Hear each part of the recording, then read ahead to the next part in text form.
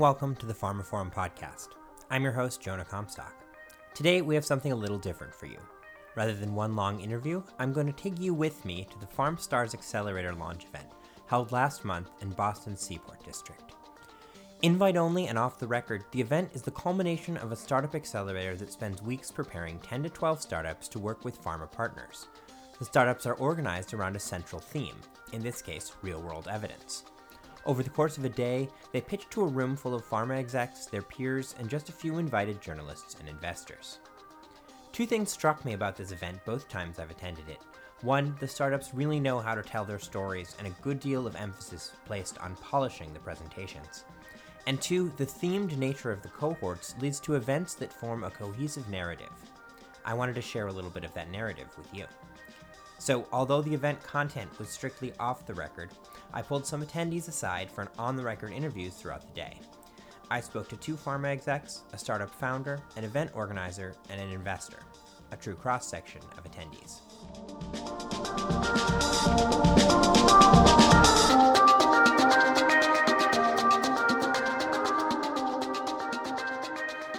The terms real-world data and real-world evidence began to permeate the world of pharma more than half a decade ago. They refer to any data gathered outside of an artificial setting like a clinical trial, either data sources from claims databases or electronic health records, or bespoke data collected in patients' day-to-day lives via wearables or apps.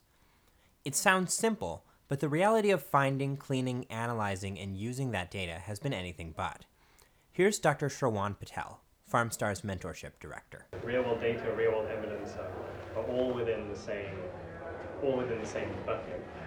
But data is just data. It is an information. You can't derive any insights from it. So there's this process of finding, acquiring, accessing, normalizing, harmonizing data.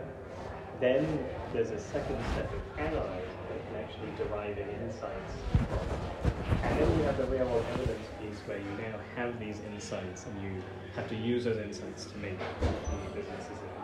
And there are actually problems across all 3 steps. Let's focus first on that first hurdle, finding or generating the real-world data in the first place. As Patel tells us, it's easier for some kinds of data than for others. So, one of the things we heard from our members, and I think this is true across pharma in general, is access to data in some geographies and in some locations, disease areas is well known and it exists. But if you want to find or access data in Europe, for example, it is actually far more difficult in comparison to the United States. So if you're trying to do multi-country studies or gather evidence, real-world data from more than just the US, you run into this issue of poor interoperability, EHR use, or electronic medical record use isn't quite as prevalent in Europe. We don't have the equivalent of meaningful use that really drove EHR adoption here in the States. So just accessing data and finding data is difficult. Aidan Doyle is head of data insights and analytics within the rare disease unit at AstraZeneca, Alexion. He says that rare disease is very much one of those areas where good real-world data is hard to find. You're dealing with very small patient populations. There's not a lot of real world data out there. So it's finding ways to actually generate and capture real world data.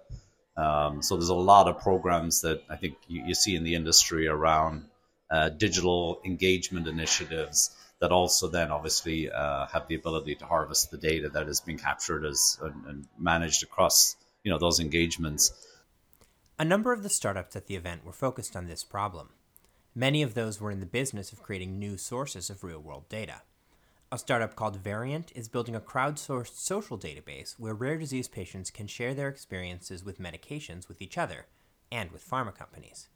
And several companies were pitching novel remote patient monitoring devices, like BioStrap's wearable and Solero Systems' ingestible sensor in a pill. But by far the biggest focus for finding that data was the electronic medical record. Companies like Enference, Promptly, and UMed were all working with medical centers to provide two-way value propositions that would let pharma access EMR data while also providing something of value to the providers. UMed combines 2 of these approaches, both creating new data and giving researchers access to the EMR. Here's UMed founder Matt Wilson to explain it a little better. UMed's an organisation where we've built a network of healthcare providers now spanning 10 million patients from providers across the UK, US and now Australia. And the really unique thing that we're able to do is, through our relationships with those providers, not only target specific patient groups based on the EMR data, so find patients with specific criteria and characteristics, but we can then directly engage those patients on behalf of their recognised healthcare provider for specific studies. And that allows us to be able to actually start running our own large-scale programs and studies where we can start linking health record data to very unique data that we collect from the patients at home, such as patient-reported data, device data, samples, and that really gives the researchers that we work with access to data that they simply otherwise just wouldn't have access to because it's not part of routinely collected real-world evidence assets. I wanted to speak to Wilson because he was able to clearly articulate an important point about real-world evidence and how it relates to clinical trials, a thread I followed up with several of my interviewees. He started his presentation by describing a capability gap that currently exists even when pharma companies can find ample sources of data. Traditionally, clinical trials are so expensive and time-consuming. And also, I think one of the other elements that people miss is that they're so burdensome to healthcare providers that the vast majority of providers can't engage with them at all because they're simply, they've got too much to do trying to look after patients to think about running a prospective program as well. So as a result of that, it's only the clinical questions that are the most important and valuable. And if we're talking financially are going to give the highest ROI are the ones that are going to actually get done in these multi-site clinical studies. And then, real-world evidence has come in with these sort of routinely collected data assets where you're bringing together multiple different existing data sources, and they're fantastic. But the problem is that you're reliant on hoping that the data that you need exists inside those existing data sources. So no matter how hard you look, no matter how good your data algorithms are, you can't find data that simply doesn't exist. And so if that data is important, which it is, to be able to answer clinical questions, then you've got this gap, this capability gap. You can't get it in real-world evidence. It's not worth running a multi-site clinical study for $10, $20, $50 million. So what do you do? And that's the gap we're trying to fill. Socrates famously said that a wise person is one who knows what they don't know. Jim Cronin, Senior Director of R&D and IT at Alexion, the rare disease unit of AstraZeneca, says this is one of the strengths of real-world data for his group. For us, it's finding out the things that we don't know. We have to, I think, start in many cases with real-world data because we will enter in and we will have novel ideas for approaching a new rare disease therapeutic area. We don't know enough about the patients. So we need to start to gather information over what they think that, or what we think that they look like, how they act, what are their challenges, what are the things, and then start to apply that to what we internally believe is the right approaches to kind of get them, the right treatments that we can, change their lives, save their lives, et cetera. So to me, I think there's going to be continuation of that, two different worlds. But we just need to be able to tap into real world data to make our programs smarter, more efficient potentially, and better designed. Doyle, Cronin's coworker at Alexion, added that real-world data can give more personal insights than trial data. When I think about real-world data, I think about sort of data that can help us better understand the patient journey, right? And that's critical because when you're dealing with, again, rare disease, you're dealing with patients who are sometimes 5 to 7 years undiagnosed, misdiagnosed. And us being able to potentially leverage data about actual patients in the context of the journey they've experienced, we can then extrapolate that out to the broader population of, in the US, 300 million patients. And potentially we can actually identify patients or help physicians identify patients that they may be seeing, but just may not be recognizing the symptoms of the disease they have. One more area where real-world data can be found is in the wide variety of omics data, including genomics and microbiome data that's increasingly being collected outside of hospital settings. One startup that presented at the event, Unison, is focused on the data locked away in consumer testing startups like 23andMe, creating a platform that lets those companies share relevant, aggregated data with pharma while maintaining user privacy and control of the data. Akanksha Mehta, an investor at Transformation Capital, told me that genomics data is one area where her firm is particularly interested. So we've recently been spending a lot of time in that space, and historically we've seen sort of a slower uptake in genomic testing and the use of genomic data, but hopefully over the next 10 years, we're hoping that that will accelerate a lot more, especially as we talk about this move to precision medicine. It's really important to integrate that not only into clinical practice, but then also from a drug development perspective as we see a push towards personalized therapeutics and the likes. So startups can help pharma find real-world data in all the places where it's hiding. But what about all the other challenges Patel mentioned? Many other startups were focused on harmonizing and analyzing that data and making it useful. Here's Cronin from Alexion again. Really, the main thing I was looking for is are there easy ways to simplify, and some of the vendors were hitting on it, interoperability of various data sources. So we have external data we already have access to. There may be some other interesting external data we want to have access to. We have internal data. How can we tie them together easier? And then what are the right types of approaches for analyzing that data in ways that we may not be thinking of right now as a rare disease? So that was like the big thing for me coming into it. It would hit upon a number of use cases that we've internally defined that we have interest in pursuing. Real-world data comes from a variety of sources, so in order to make it useful, it has to be normalized. The different data have to be adjusted so they can be meaningfully compared to one another. Here's Patel again. That normalization process is quite complex and requires very specialized skills. Most pharma companies don't have teams that are specialized in doing it. Genomics data also presents challenges when it comes to harmonization and analytics. Here's Meta from Transformation Capital. As the cost of whole genome sequencing has come down drastically over the past 10 to 15 years. But the issue still remains is when a pharma company is dealing with genomics data, it is on such a large and massive scale. How can you make that accessible, usable in a way where it's not just the bioinformaticians or the data scientists that can work with it, but you're making that accessible across the organization? Many of the startups I mentioned before, like Promptly, UMed, and Enference, are also doing a certain amount of normalization for pharma companies. Another, Huma.ai, converts publicly available but unstructured data, like social media, regulatory databases, and clinicaltrials.gov, into a Google-like Q&A tool for pharma. It uses a combination of AI and human experts. Citadel Discovery goes deep, using AI and machine learning to generate drug candidates from DNA-encoded libraries. And Scientia Lab uses AI to find subpopulations where existing drugs are most likely to be effective. Another interesting problem arises when it comes to preparing data for use in AI, data annotation. Here's Meta again. The key bottleneck isn't really just related to merging data across data sets, but also how do you annotate that data?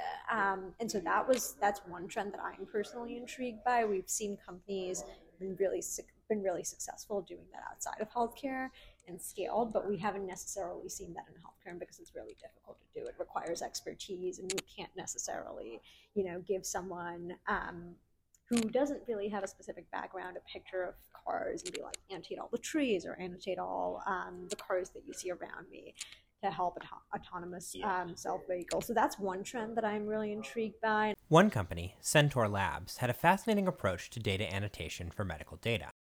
Essentially a gamified app that incentivizes doctors, radiologists, med students, and other experts to annotate de-identified data in large datasets in exchange for prize money. The startup has a number of systems built in to make sure the data is accurate, but they found that the system can actually outperform individual medical experts in both speed and accuracy. CEO Eric DeHame calls it an infinitely scalable army of subject matter experts. Real-world data and evidence is a major trend right now. UMed's Wilson says it's coming out of its own trough of disillusionment, to use Gartner hype cycle terminology.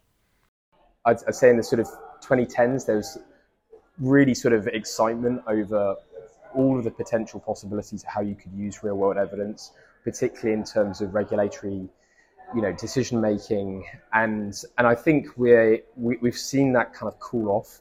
I think over the last few years, the last couple of years in particular, where I think certain companies where there was significant investment haven't necessarily delivered on those huge shifts in regulatory regulatory filings that perhaps they thought. thinking specifically around kind of Flatiron and companies like that. But I think what we're seeing now is, hopefully UMed's part of this, but there's lots of other companies, we're sort of coming out the other side of that, where there was a lot of hype and then a lot of that hype didn't get delivered. So I think the industry broadly is sort of swung the other way, and I think there's a lot of negativity around what value can you bring. But I think we're now seeing that sort of slow upslope on the other side, where people are now, the maturity of the technology and the access to the data and just the data itself. I think there's been so much that's been learnt about how to normalize, harmonize, physically access data from different providers across different countries. I think we're now seeing that mature to a point where we really are starting to see meaningful value and outcomes from that real world evidence that I think is what everybody expected, but we're just perhaps 5-10 years later than the hype said. After a day of presentations, the startups met with a selection of pharma partners. What came out of those meetings, we won't know until the companies and their partners decide to make public announcements. But everyone agreed that the meetings and presentations held a lot of value in and of themselves. Here's Wilson again. So actually for us, just that market intelligence really, and just being able to spend time with senior, bright people from pharma in a candid way to get their feedback about what we're doing, I think will, if we can get some deals out of it, fantastic. Don't get me wrong, that would be the best outcome. But even that notwithstanding, just really getting the opportunity to speak to so many different pharma companies and senior people and get that feedback will be fantastic for us. And here's Alexion's Cronin one more time. Just been great learnings for us to be able to take a couple of days to come out of the day-to-day grind of, hey, this is what our goals are for the year, this is what we're looking to do, is to think a little bit differently. So this is what we crave at this point of our careers, is looking at things a little bit more strategically, coming in armed with kind of high-level themes that we want to focus on, and then being able to see different technologies is fun. I mean, to me, this is kind of a fun aspect of the job. Real-world data and real-world evidence are complex issues with significant problems that need to be figured out. But with innovative startups and deeply invested pharma partners on the case, this transformation doesn't seem far away. Thanks to Naomi Fried and PharmStars for inviting us into their event, and thank you to Sherwan Patel, Jim Cronin, Aidan Doyle, Matt Wilson, and Akanksha Mehta for going on the record with me on site. For pharmaphorum, I'm Jonah Comstock.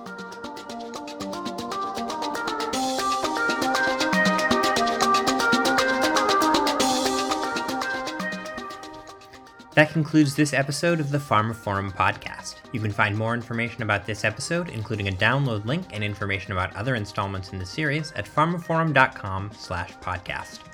The PharmAphorum podcast is also available on iTunes, Spotify, Acast, Stitcher, and Podme, where you can find and subscribe by searching for PharmAphorum. And don't forget to visit our website, where you can sign up for daily news and analysis bulletins, and to follow us on Twitter at PharmAphorum. Thanks for listening.